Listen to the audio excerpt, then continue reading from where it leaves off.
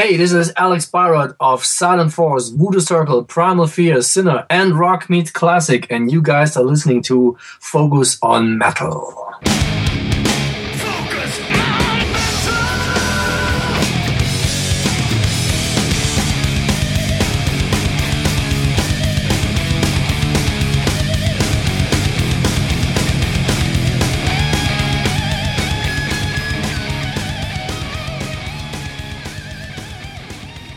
Hey, Metalheads. Welcome to another week of Focus on Metal. And I've got Richie back from the homeland, back in the studio. How we doing, man? Doing good. Doing good? Yeah, the liver's recovering from all the Guinness. But, all the meeting and greeting that all I did the when I good was Guinness. home. Oh, yeah. The properly poured Guinness. Oh, yeah, it was good. It was a good time. Yeah, awesome. Nice awesome. to get home. Good. Short, but yeah. Nice. Yeah.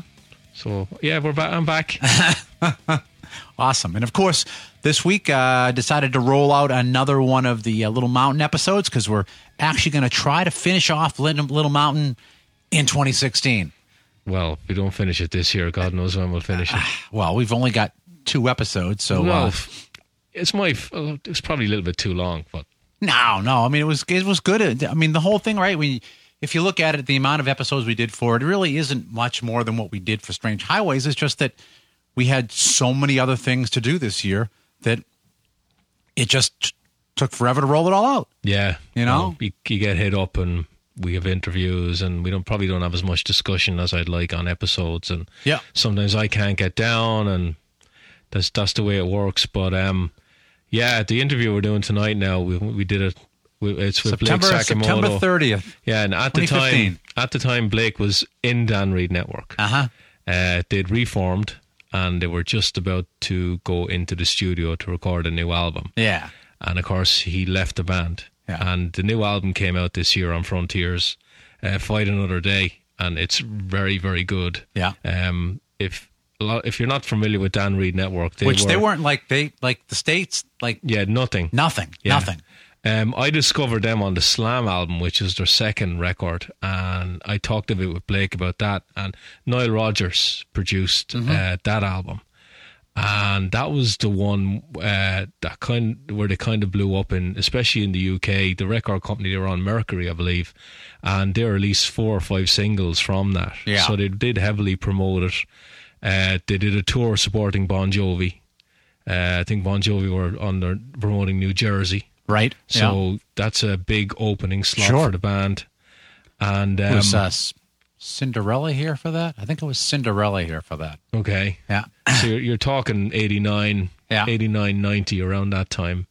I don't know how much airplay they got on radio and MTV. They got a little bit. I don't think the record blew up as much as they'd hoped. Yeah, I don't remember ever seeing them on MTV. And even during the interview, Blake talks about being played on Headbangers Ball occasionally.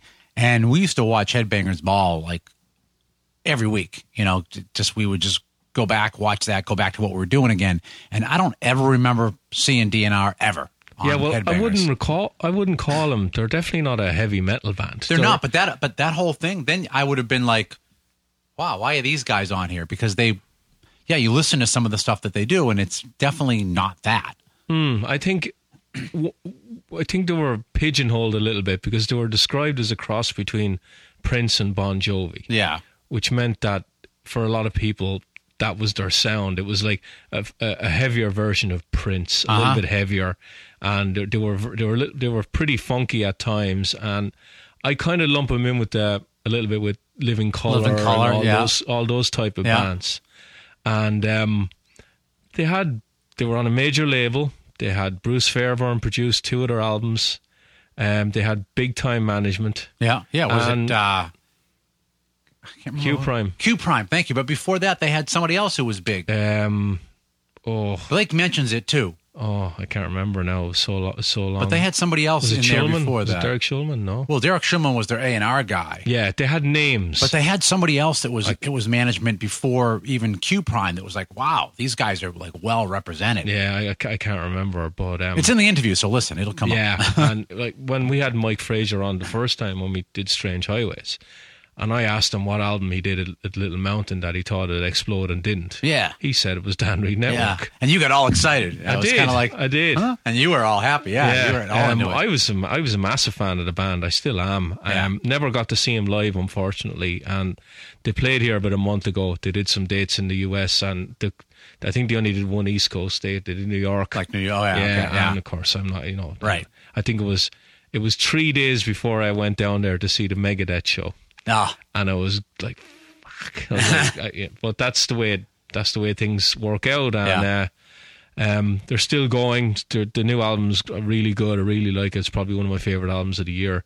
It's a pity Blake's not with them anymore, because they would have had the 5 original guys, and there's not that many bands around now. Yeah. That can say that they have the original lineup out there. And he was pretty, in the interview you hear him, and he's very excited about the fact that all the guys got back together again and all that. So, and even he had one of the classic rocks you'd let me borrow too. There's a whole big write up about Dan Reed and stuff, and it was like, wow, like how did these listening to or reading that article, like how he was able to travel back to doing this again too. Yeah, well, Dan lost the plot. Yeah. He got into drugs, and he had to rediscover himself, and he got into acting a little bit as well in the 90s, and he released a couple of solo albums. They're like acoustic solo records. Yeah. And of course Frontiers probably came in and said, right, if you get back together, we'll pony up and you can bring out an album. Well, it's interesting because in the interview, Blake talks about going back, having a meeting in Dan's office. And all I can think of is back to that classic rock thing, like, yeah, I read about that office, Yeah, what's on the floor there? Yeah. Yeah, but of course they did 2 records with Mike Fraser and Bruce Fairbairn. It was the debut, which I had to go back and discover after getting Slam, and then they brought out The Heat in 91, I think it was. It's funny, but the last 2 albums I ever bought on vinyl were Van Halen's For Unlawful Carnal Knowledge and Dan Reed Network's The Heat. Really? And after that, then it was all CDs. Yeah. And I didn't even know the Dan Reed Network album was out. It was one of these bands, I think, after Slam, that they just didn't get any coverage. And I just remember going into the record shop going, holy shit, new Dan Reed album. Like, so obviously the label at that stage had gone, whatever. Didn't he even talk about the fact that he went back there and like everybody was like gone? Yeah. Yeah. Yeah. But one of these bands with a big cult following, even when they go back now and play dates, they normally do a run of shows in England. They're still popular in England enough to go over and play like 8 or 10 gigs in various cities over there. Well, yeah, I mean, if you look up and you go on YouTube and you look up Dan Reed Network and anything recent, it's all like UK gigs, all the videos. Yeah. Yeah. Yeah. But the guy, to me, he's Dan writes most of the music. Brilliant songwriter. Yeah. When I put on Slam the first time, and I think I mentioned this to Blake, I was like, I just didn't get it. It wasn't you did. You mentioned it wasn't heavy enough, and it was like, and it just grew on me. The songwriting was just so good on it, and even now I put it on, and I still think it's an amazing album. Like, and even the 3 albums they have are to me are brilliant. Yeah. And I'm the heavy rock guy. Like, this would be pretty light for me, but I just think that they're an amazing band. They had such a multitude of styles on it. Like, they're all. But the other one that was on here, and you mentioned it in the interview too, that I can see like a thread here of this with kind of what you like in music is kind of that thread back to King's X too. And you even talked to him a little bit about King's X. Yeah. A little bit. But King's X is again, that's another multicultural band, a lot of different influences. Yeah. Of course, King's X are heavier. They got like the Sabbath, the Crunch, and all that. Yeah. But like Dan Reed Network had the harmonies as well. Great musicians. It just never happened for them, and I could never put my finger on the pulse of why. They had all the cards were stacked in their favor. And it just never worked for them. I think after the Slam album, I think Dan. That's when he kind of started to come off the rails a bit. He cut his hair, which I talked to Blake about. He shaved it. that honest to God, that was a big deal. Yeah. When that happened, like, I think the band were kind of shocked, but the management and all that were like, "What are you doing?" Yeah. because like he was like he was kind of a sex symbol. He had Yeah. the long hair and he had the looks and all that, and of course MTV was big at the time. And Right. it was like a lot of it was like not how good the song was. It was how you looked. Right, And all exactly. of a sudden Yeah. everything was gone. He just said, I can't deal with this, and he said, right, I'm sick of hiding behind the hair, and he just shaved the whole thing off. Yeah. And that was, honest to God, you remember when John Bon Jovi cut his hair? Oh yeah. That this at the time was as big a deal as John Bon Jovi cutting his hair. It was you look back on it now, it's stupid. Yeah. That's the Oh, way, back then though. It was a big deal. back then it was like Yeah. your image was not everything, but it was a lot. Yeah. Counted for a lot. Yeah. But yeah, I mean, obviously we got him on because they recorded the debut and the third one, right? Up at Little Mountain. Both of them, yeah. And I basically, Richie took this one because I wanted this. I this one backwards and forwards, and it's like, why would I even bother? This is one where I went after a guy from Dan Reed Network because I'd never had any of the band on before. Yeah. And I knew he'd done, every other person we've had on has only done one album there. Yeah. But Dan Reed Network did two. They did one in 88 when the studio had just about blown up, and then they did another one 3 or 4 years later. And I wanted to compare the two to see whether not only were the band the same, but were the guys that they work with the same at all. Yeah. And we got all the stories about the two albums they did at Little Mountain, and we talked about the Slam album with Nile Rodgers. So it was kind of a career thing with him. A little bit, a little bit. But but you're right. I mean, nice compare contrast on where the studio was at, and even just kind of the overall, like how Bruce would approach the band the second time after somebody in the middle, and so you did a nice job of exploring all that as well. So you got a little bit more meat about Bruce Fairbairn too, which is great. Yeah, and one of the things as well that I noticed about the new CD in the thanks list, they thanked everybody from back then. Even all the guys that worked at Little Mountain. Wow. So instead of just thanking everyone who worked with them now, they remembered all of that from back then, and they put them all in the thanks list. Right. And I actually contacted Mike Fraser and told him that you're on the on the thanks list, and he said he's still in contact with Dan every now and again. Like they're still good friends even after all these years. So that's good to know. Yeah. All right. Well, what do you say we go ahead and roll the interview with Blake Sakamoto? Sure. All right, guys. I think we're ready to lay this first track down. Take one, roll.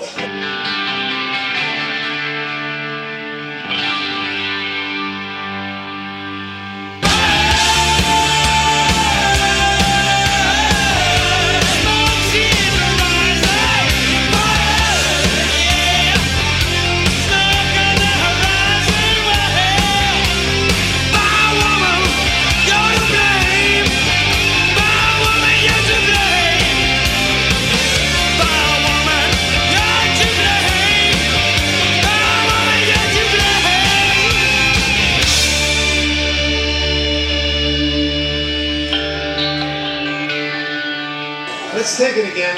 And Gene. Yeah. Really explore the studio space this time. You got it, Bruce. I mean, really. Yeah. Explore the space. I like what I'm hearing. Rolling.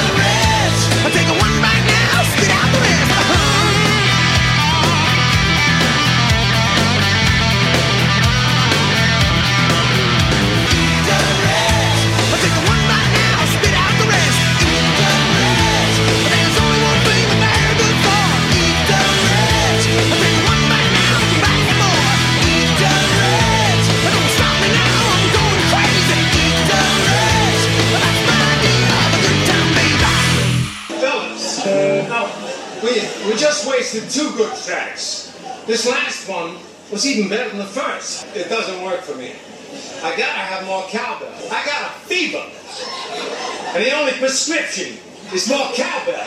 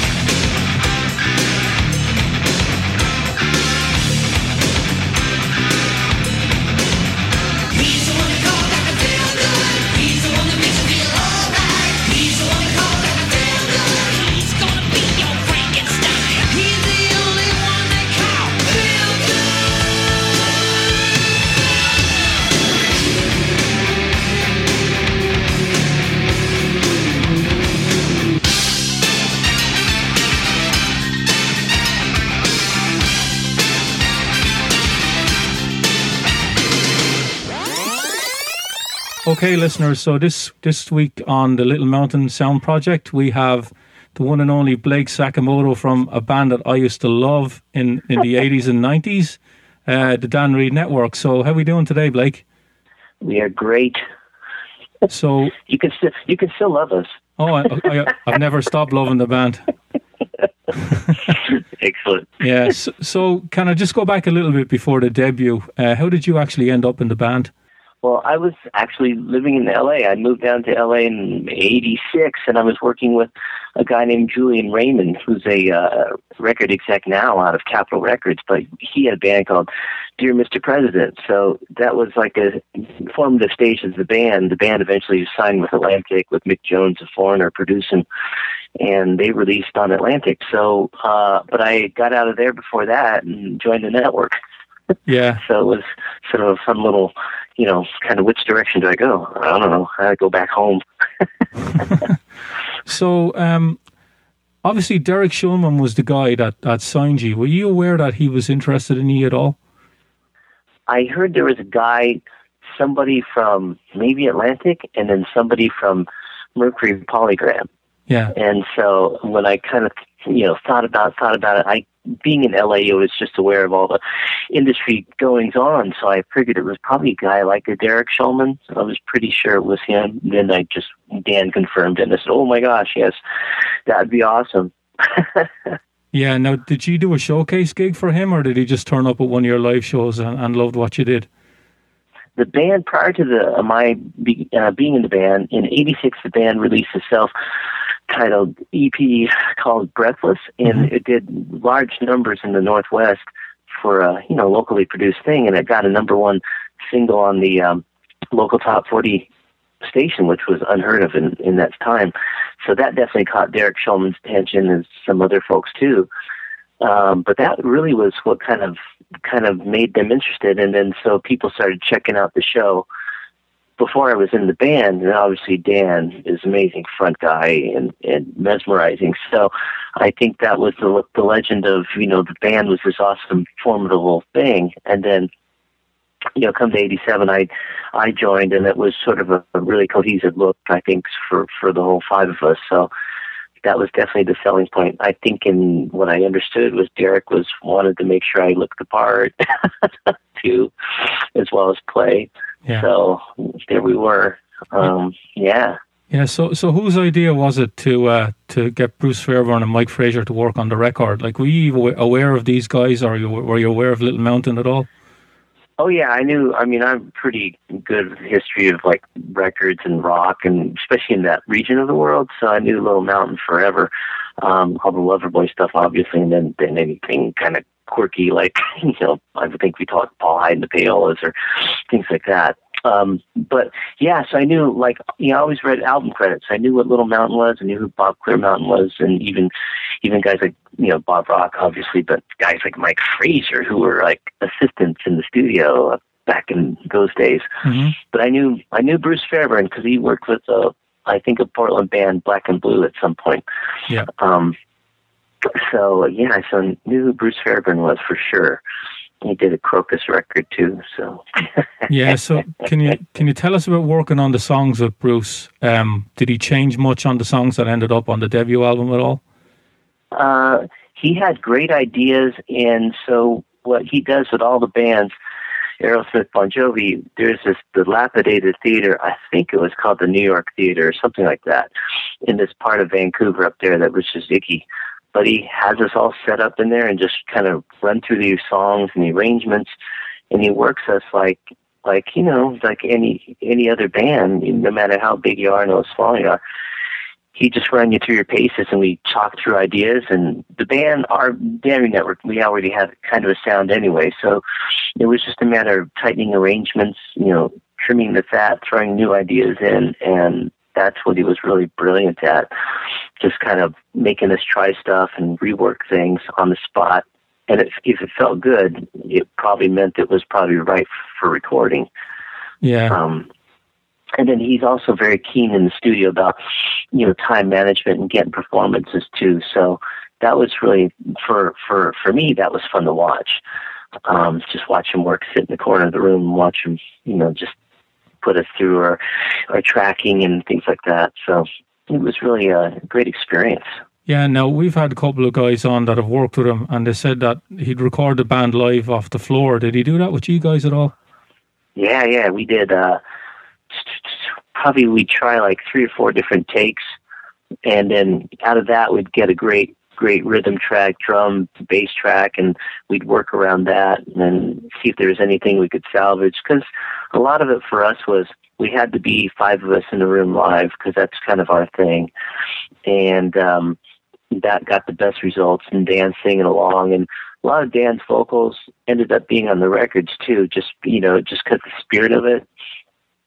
And then some even, a lot of bands would replace everything. I think we tried to keep as much as we could, but, just so you can really fine-tune a performance, we'd overdub some other stuff and even get better stuff. There was always a feel thing with us about us playing together, especially the funky stuff, and that we tried to preserve as much of that as possible as a 5-piece.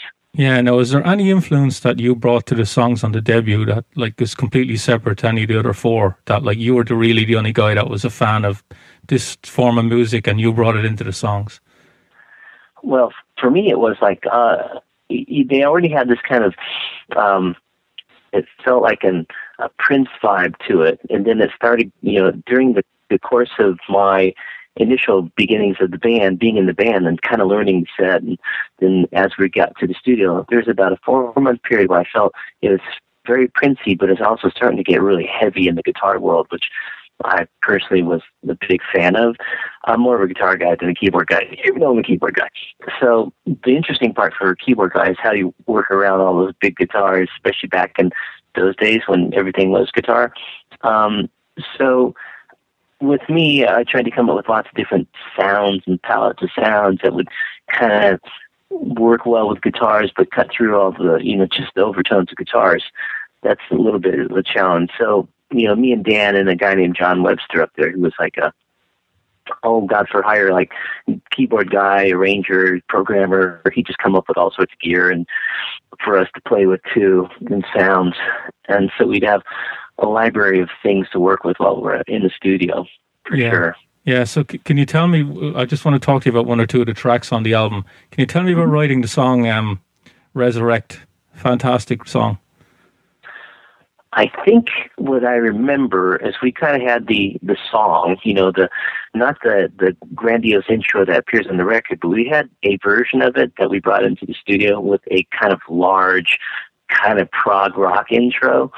And as we got into the studio, we kind of started reworking it a little bit. And then I think it was Brian, our guitar player, who had an emulator too, keyboard, just really cool little thing. And he came up with a really beautiful arpeggiated kind of sequence that intros that piece. And then it was Dan and I think Mike Frazier kind of came up with the idea of just building this mysterious kind of intro vocal, which was really, for us, it was just kind of like when it was finally put together, it's like, that is a fun song.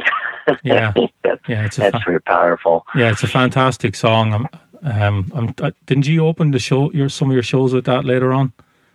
We did, that was, my very first song I ever played with the band was Resurrect in its original kind of demo-y early stages form. So yeah, that was kind of a big intro song for us locally. And then we, recorded it and turned it into something else. I think we did open a lot of shows with that because I always felt like that was the right song to open with. It just felt like it got things off to a good start. Yeah, it's definitely one of these songs that it builds, and when it actually kicks in, it really gets going. It's a great opener, I think. So, thank you. Yeah, so the other song, of course, I want to talk about is Baby Don't Fade. Doesn't that have Bruce playing trumpet on it?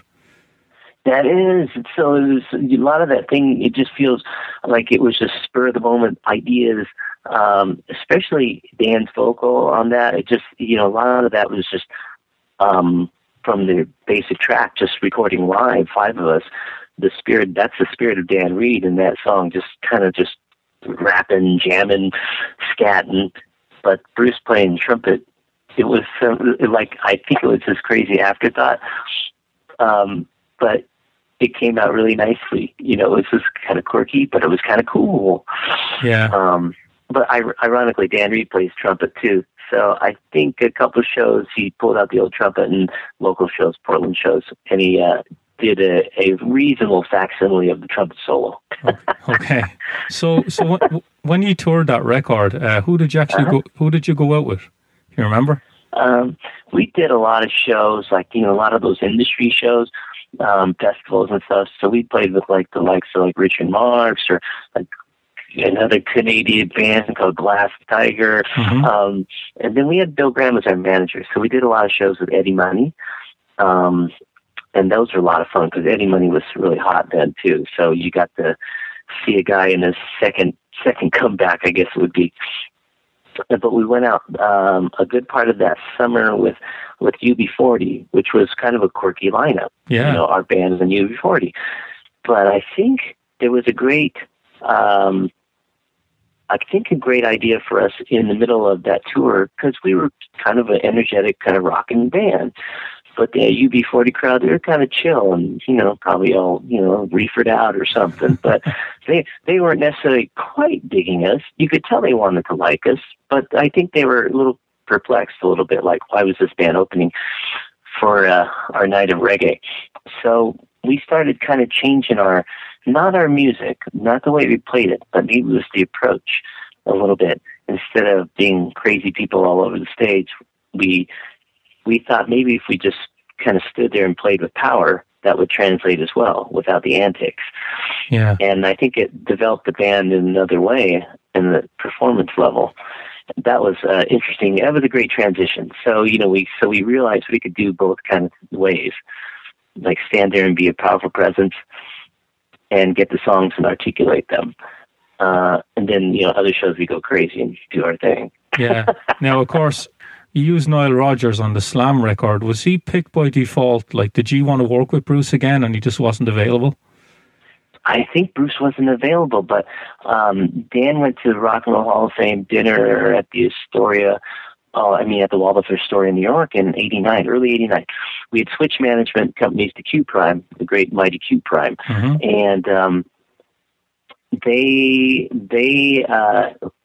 knew Dan was going to see Nile, and Nile maybe expressed interest in some form. They knew, so they hung out together at the Rock and Roll Hall of Fame dinner.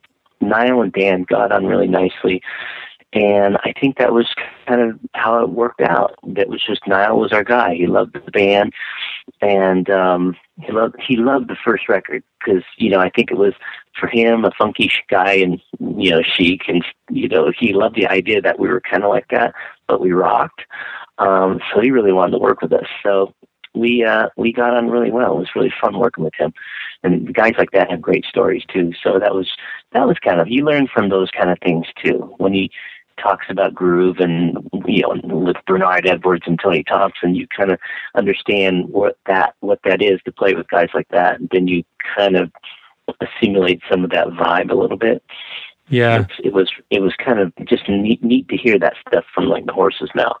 Yeah, no, of course, that's the album that I found you guys because, I was 17, 18 years old. I'm buying Kerrang! Magazine, and of course, Kerrang! Started to really cover you guys pretty extensively. And I remember the Slam album got, I think, 4 Ks out of 5, and I picked it up.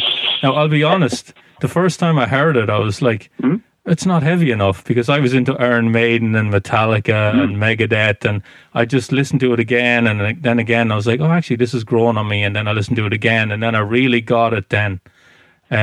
Cool. Yeah, I thought the Slam record, I think it's probably a little bit more experimental than the first record. It's got more tracks on it. Stronger Than Steel, I think, is the standout track on that, 7 minutes long. Fantastic song. Thank you. That was fun to work out, because I don't think we thought it would be that big, ending that we put on it. But we started playing that live and in the studio as we were, recording it. And then we just thought, God, it just feels good. Brian's just playing and we're just kind of going for it and building it like a movie soundtrack. And that was kind of the idea. And it would be an epic song for a statement of how they felt about somebody. Yeah. Now, the other thing that I noticed then I've always said to myself, if I ever get a chance to talk to anyone in the band to tell me how they actually felt about this, You were kind of being marketed as a cross between Prince and Bon Jovi. And I kind of thought that, you know, kind of stereotyped you guys a little bit, because you were a lot more than that. You know, it was kind of, you know, and I think at the time, I remember, I don't think that's right, but the magazines kept going along with that. And how did you feel? How did you and the band feel about things like that? I think there was a part of it that was, well, okay, that's cool. We think those guys are pretty awesome. But there's some point where after the first record, even during the first record, as you know, I'm new to the band. I'm new to Dan. I knew Dan because he's like a local Portland guy forever, and I know Dan, and I know what the band was trying to do in the clubs, and it was really cool and experimental before the record deal. When I got in the band and we're working on music together for the first record, I realized how great a writer Dan Reed is. Mm-hmm. Concepts and just kind of metaphors and just, you know, just a different way of saying stuff. He has this gift that's just uncanny. The second record, he developed that even more than the third record. You know, he really goes and tries for some really worldly ideas. So I think that's where it kind of rubs us a little bit crazy, that we're a little bit more than not that either of those bands are less, but we have something different to offer, musically and lyrically, especially, and ideas and concepts. So, but I think the test of time, our fans always knew that. And I think people come around. Like, I think what is interesting now, our fans who are 40-something, maybe 50-something, their kids are in their 20s, love our stuff. Mm. They love the idea of what we're thematically writing about. And then musically, they're into, it feels like, you know, a rock record or kind of funky, but mostly it's energy. And they get that. So and then they see us live, and that seals the deal for a lot of people. But yeah, so, you know, honored to be associated with people like that, our contemporaries. It's really kind of interesting to think about like that. But we always thought, we had a different approach, and it's, you know, we'll try some things that are off the beaten path a little bit lyrically and musically. Yeah, no, that record had a lot of singles on it. I think Tiger in a Dress was a single, Rainbow Child, Come Back Baby was a single. Was that album considered a success by the record company?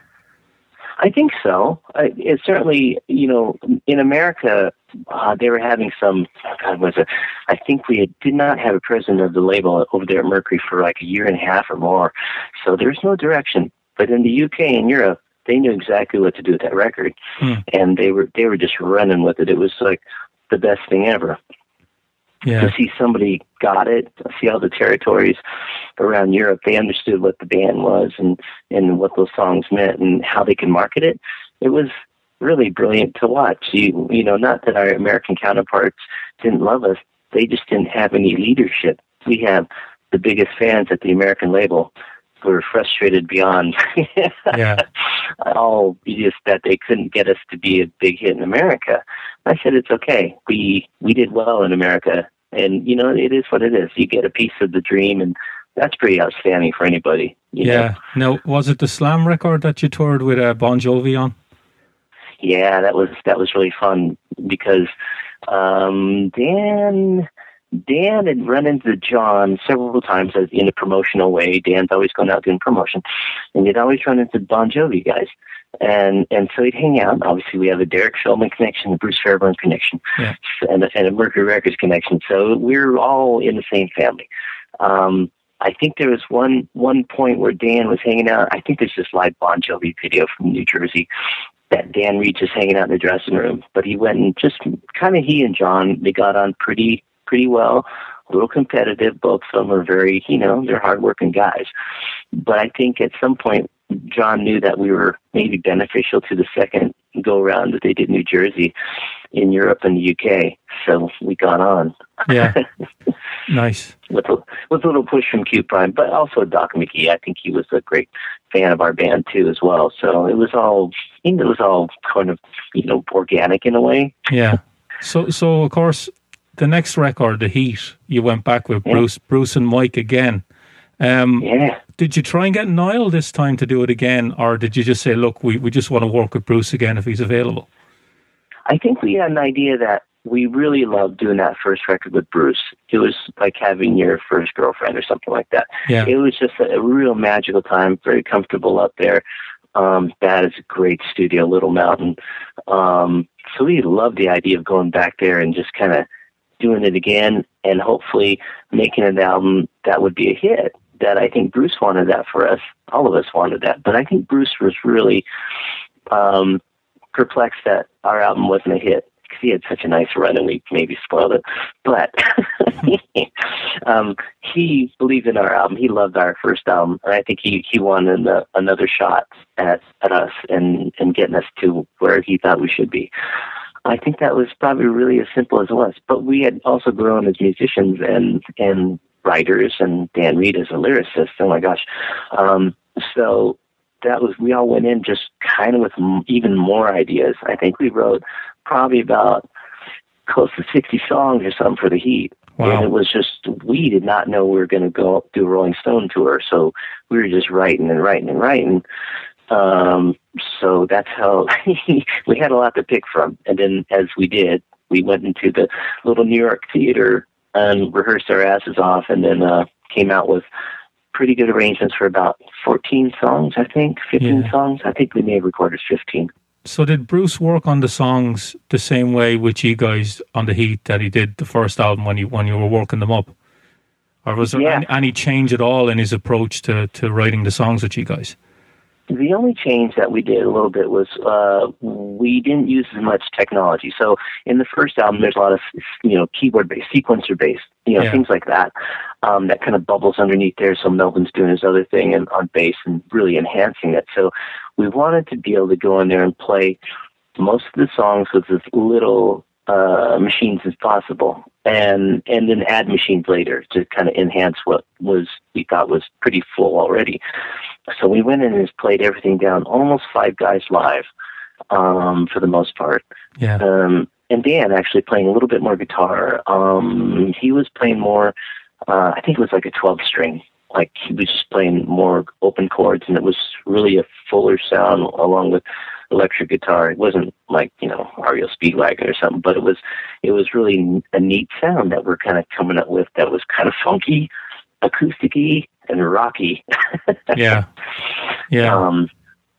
So we did, that was our difference, that because we're playing it down 5 guys live, we could arrange a little bit easier on the spot in rehearsal. And so when we got in the studio, we pretty much locked in to just go. And we had our arrangements. We just went and had some pretty cool performances on those first few takes. Yeah. And then, obviously the third record in, we're just a little bit more comfortable. Yeah. Really comfortable. Nothing was weird or scary. Do you remember any other bands being in there for the first album or doing the Heat? Like, were there any other bands in there at the time that like you were aware of? Like, was Aerosmith in there or Motley Crue or any of these guys in there? Oh, the first time we were in there, it was like Kingdom Come was in the other room. With Bob, yeah. Yeah, they were in Studio B, and it was just kind of cool. I kind of knew Lenny from L.A. Down there, so he had his band Wolf or something. I don't forget what he was called. But yeah, so I knew him, and it was kind of cool to see those guys because I knew they were already signed up to do Monsters of Rock in America.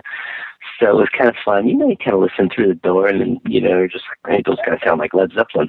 Yeah, well, well, we Blake, we had James Kotak on. He was one of the first musicians we talked to, so we talked all about that Kingdom Come record. Yeah, great guy. I love that record. I mean, for what it was, I was like, that's fun. Yeah, it is really good, and it got hammered in the press. I know, but it's like, I love Pushing Hard. There's a bunch of those songs I just love. Yeah. They sound of an era, but they kind of remind me of another era. All those things. But also the Heat record, I think it was, we came up to do some fixes, and it was AC/DC in there doing Razor's Edge. Oh yeah. So I was like, they sold a few copies too. So I just remember just sitting there with Brian in just the green room, just yakking with him. No, actually, I was listening to him yak. Yeah. And I'm, he's got that accent. Oh, he's got the Newcastle accent, yeah. Oh my God, I'm listening to him because I'm like, I want to hang with this guy because it's freaking Brian Johnson, man. And I can't understand a word. I mean, I understand the word, and I get it. I get, you kind of like, there's a part of you assimilate this whole thing. It's like, oh, I know what he's saying. Yeah, but he was such a cool guy, and I've run into him, our band and different. I've actually run into him in different social circumstances in the last 20 years. It was really cool to meet him then. Yeah. And then I remember listening to him through the door doing vocal takes. I think it was Thunderstruck, but he was doing all the ad libs. Yeah. So, and, I couldn't hear a track. I just would hear this guy screaming in the room, which was really, really fun to hear. It's like, there's meaning behind all those screaming things. I'm going to hear the finished thing someday, and it's going to be, I was there kind of moment. I think if you're to recommend to anybody a stripped down rock and roll band with no frills, I think AC/DC are the number one band. It was so fun. It was great. Yeah. So, So one of the things, of course, that happened around that time, and I remember you look back on it now and you laugh, but there was such a big deal made about it, was Dan shaved his head. Yeah. Yeah, and the record company, I believe, did not like that at all. Well, it was like he had talked about it. He had actually, during the Slam sessions in New York with Nile Rodgers, I think we spent like an hour in the lobby and with all the staff and Dan in a cape with a stylist there ready to shave his head. We all sat there and had a debate about should he shave his hair or not shave his hair. It would be a great idea to shave it now because then when the Slammer came out, it would be just this new look. And so there's about 20 of us in the lobby debating now, Nile included. It was kind of bizarre, but you really got a good sense of pros and cons. And I think maybe for that particular moment, Dan needed to hear that a little bit. Yeah. As maybe Nile is more of an industry guy too. He would explain there are people, working their asses off, the band, the label spending millions of dollars on promo and whatever it is, that you maybe not the best time to do it at the start of a new record. They've already made plans for this release and potential tours, Q Prime's lined up. I know those guys always thought a year ahead. So yeah. Now you would have done Stardate 1990, of course, before that, and I believe on the cover of that he'd already shaved his head. So at least the fans knew that had happened.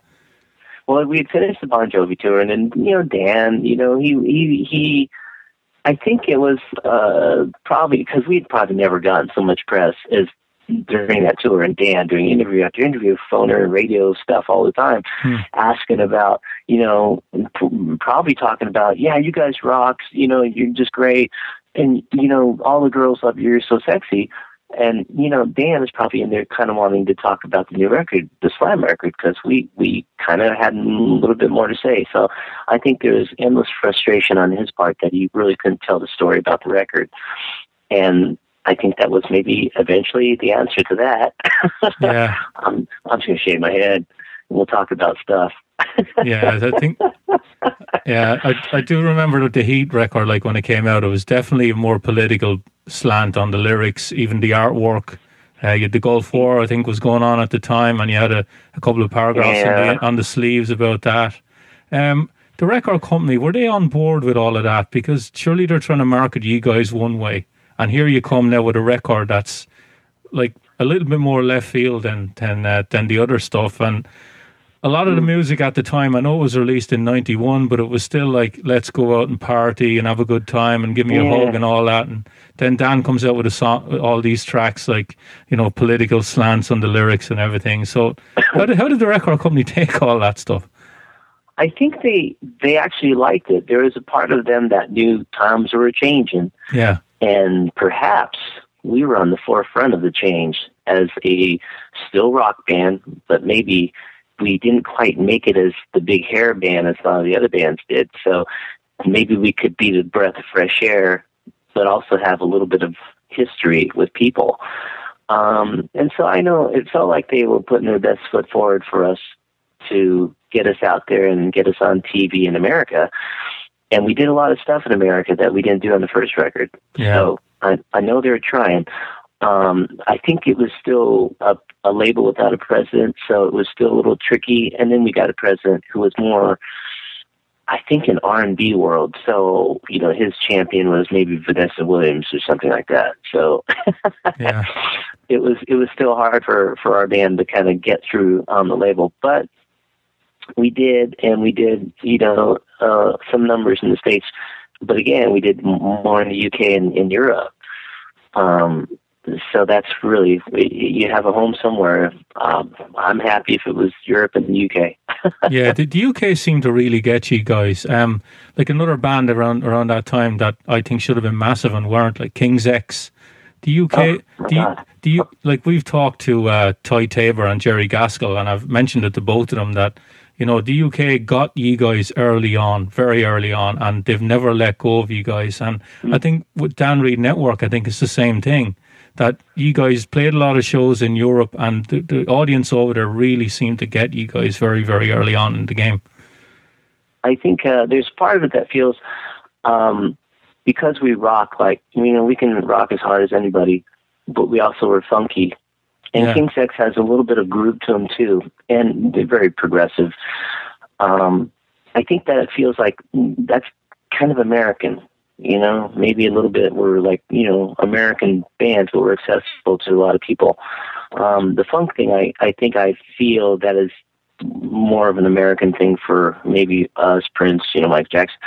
So those artists have an outstanding history in the UK and Europe of fans, whereas I know that, you know, Michael Jackson, Prince, you know, sometimes in the States, they kind of ho-hum about these guys. And I'm like, you know, these are amazing artists, our people, you know, but I think they're better appreciated by Europeans and people in the UK, or the world, perhaps.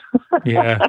Now, Blake, was there one thing that led to the band breaking up, or was it just a multitude of different things? Well, I think Dan, you know, he's always interested in lots of stuff. During our time together as a band, we talked about doing lots of projects, maybe even movies, soundtracks, and as a band, you know, just thought, God, we'll just be a band that can do a lot of things. Yeah. He started getting into acting, which was, you know, I think a great way for him to express himself, and he's quite a good actor. So that was kind of something he really wanted to take time and do. So there was less time for the band. A couple of us had become fathers, me and Dan, our drummer. So all these things kind of coincided with maybe it's time for a life change. And it wasn't so much that we were going to give up anything. It was just like, let's take a break. I think we had a meeting in October of '93 in Dan's office, and let's just take a little hiatus and just kind of see where things go. And we just never got back together for almost 20 years. We were friendly, you know. I don't think there was any time all five of us got together, but three of us or four of us would get together socially at, you know, birthdays or just stuff like that. Yeah. But it was just never about music. It was just kind of, hey, checking in, seeing how everyone's doing, and that was fine. I think, you know, as long as we all had that. I think we recognized that what we had in the 80s and through 91, 2, 3, a lot of bands don't get that. A lot of people don't get that. Musicians, you know, you don't get to experience what we had and the people we got to hang around with. So forever appreciative and blessed about those experiences. Just fantastic thing for, you know, we're a little band from Portland. We're not from New York or LA or any big city. Things don't happen like that. The little bands from Portland, let alone they have a 5, 6, 7 year career with a label. That was kind of unheard of, so we appreciate it. And, you know, here we are in 2015 looking to go out again in October, which is nutty to me. It's like, I can't believe we're going to do this again. And when did the talks seriously start and getting the 5E back together to play shows? Well, I think there was a moment in 2012 where there was a New Year's Eve event that was happening, and one of the organizers wanted to put the band back together. So I said, well, you know, probably not going to happen, but here's how you get a hold of it, buddy. And so he'd talk to Dan, he'd talk to Brian, and I said, what'd they say? Who said no first?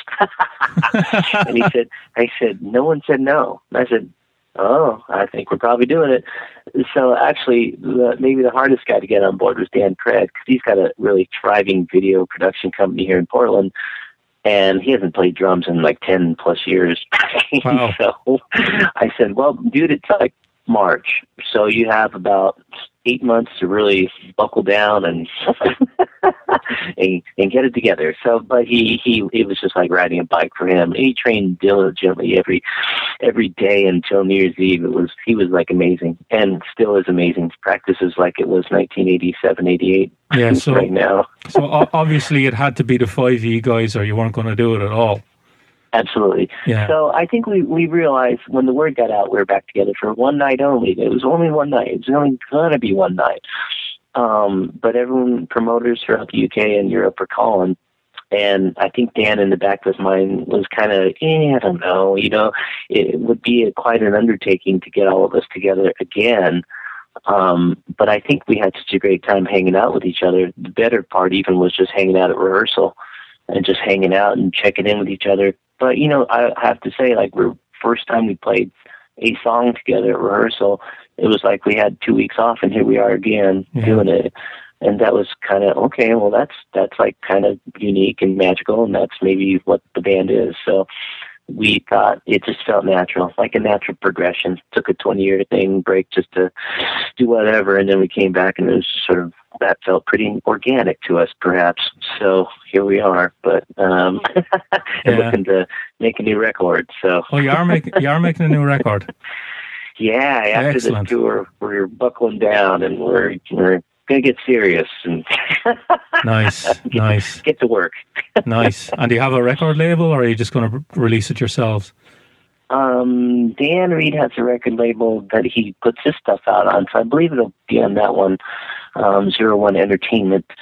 And Derek Shulman will be involved in some capacity again, which is comforting. I think for him, Derek's his love for the band has never left, so I think he's just chomping at the bit to just be with us again. He's actually been around with us a little bit with Dan, as Dan has come back into his solo career. Derek's been with them just kind of as a, advice person if needed. But Derek's been around as we've kind of been the network again. It's been, kind of just pleasant to see all the old faces and people from the old label pop up at all the shows. And it's just really fun. It's just everyone's, it's good to see everyone, just know that everyone 26 years after the first album, everyone's doing well. Yeah. In our camp. So that's just, it's nice. Yeah. Well, we had Mike Fraser on, and I asked him all the albums that he'd done, which band did he think would be massive, and he said your E-Guys. He said he said the first album, and he's done a lot of records. He said the first album, he said, is amazing, and he couldn't believe it didn't break. I know.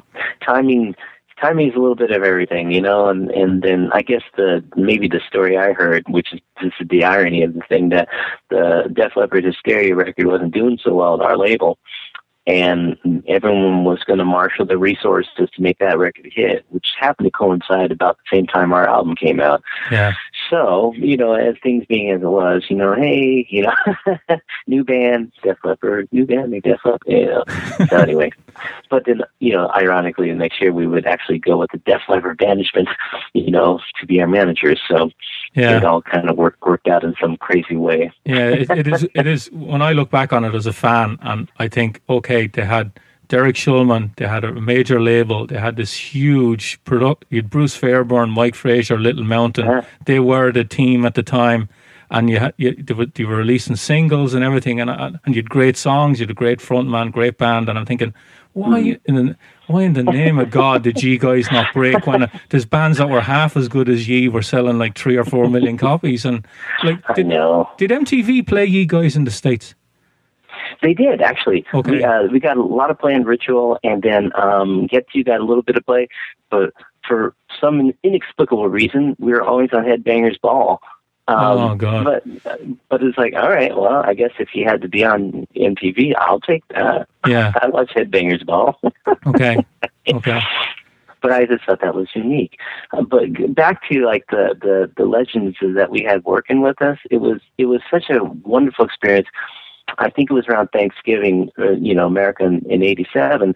We're there in our room as we're listening. There's Derek Shulman in the back of the room sitting next to Bill Graham, our manager. And then obviously Bruce at the control board, Mike Frazier and Ken Lomas. All these guys, they just done permanent vacation with Aerosmith. And in our little band from Portland. And I was like, looking in the room, I don't think the band really appreciated who Derek and Bill Graham were. We appreciated them for their, job that they're doing for us. But I said, dudes, these guys, you don't understand. These guys are like legends. These guys come from legends.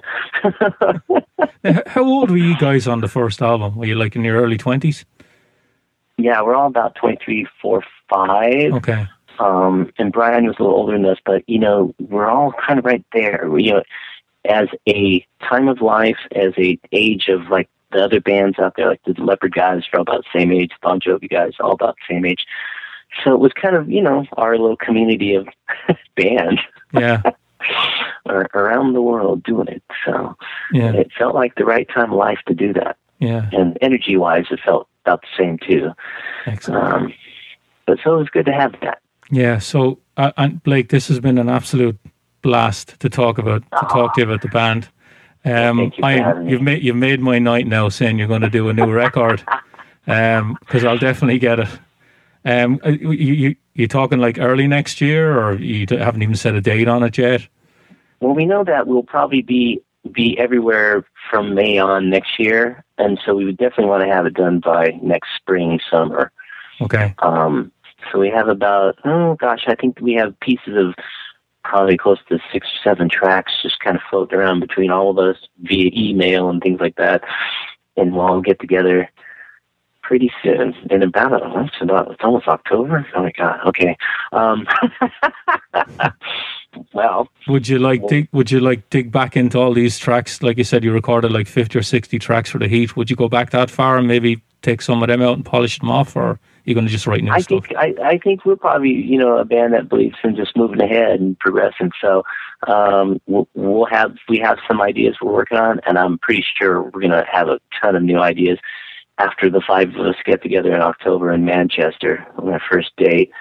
Soundcheck has yielded some pieces of gems in the past year or so. I think that it will be the same when we get back together. Yeah. So one of the bands that I think you're playing with now is the New Wavers. Can you just tell me a little bit about that? Like, where can they get you on the website, things like that? Oh, New Wavers, NU Wavers. It's I've always loved the '80s, and before I was in the Dan Reed Network, I played in cover bands, and so we'd always play Cure, Duran, Please You too. And there's a plethora of bands that play '70s disco in this town in Portland. I'm like, I don't like that stuff. I want to play like my music from the '80s. So I put together this band, and that's what we play. We play a lot of those kind of stuff, and maybe even crazy pop stuff too. But we're kind of turning into the event band in Portland, which I didn't really think of it that would be. I just wanted it to be a healthy alternative to '70s disco bands. But we're starting to be this band that's everywhere, which is fun. I mean, it's fun to play this music. I have 5 people who sing in my band, and I'm kind of one of the front people along with my singer Willow. So it's really just a fun outlet for me. So that's kind of what we're, the best of the '80s and more. That's what we are, the New Wavers. Yeah. So does the new Dan Reed Network? Do you have a website? Do you have Twitter? Do you want to give all those out? For the New Wavers, we have all that. We're on Facebook or on Twitter, and then I don't know if we have an official Dan Reed site. Yes, we do. I'm not sure if what it is. It's Dan Reed _network or something like that. Okay. It's. I'm not sure if it's live, but it's kind of floating around in the internet, ready to go. But that's going to have like updated everything and hopefully a DRN store where you can buy your merch and all that kind of fun stuff. Okay. Because we don't tour enough to see. You have to find it somewhere. Yeah, true. So get your necklace. Yeah. So Blake, it's been great having you on. I'd love to have you on when the new Dan Reed Network album comes out and help do anything to help you promote that. Oh, thank you. Let's do it. Yeah. So I have more stories. Oh, write them down so you can tell me the next time.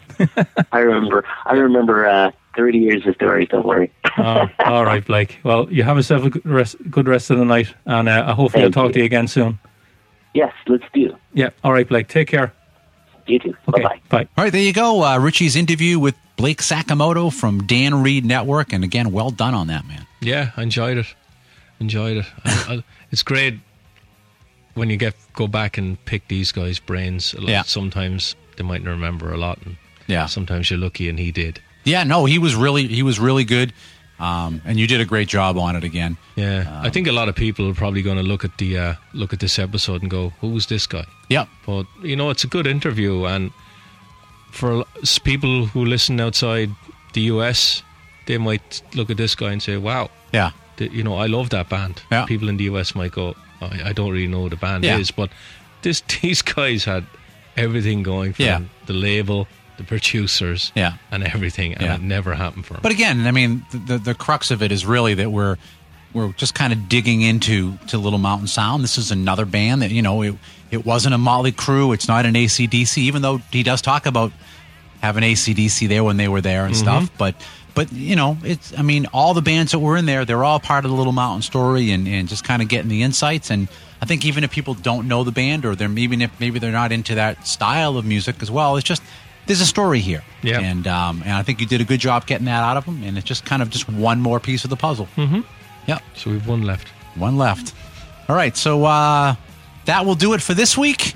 And once again, good to have you back. I'm back again. A little discussion here, but awesome. So that will do it for this week on Focus on Metal. And so for myself and Richie, have yourselves a great metal week. And until we talk to you again next week, remember, focus on metal. Everything else is insignificant.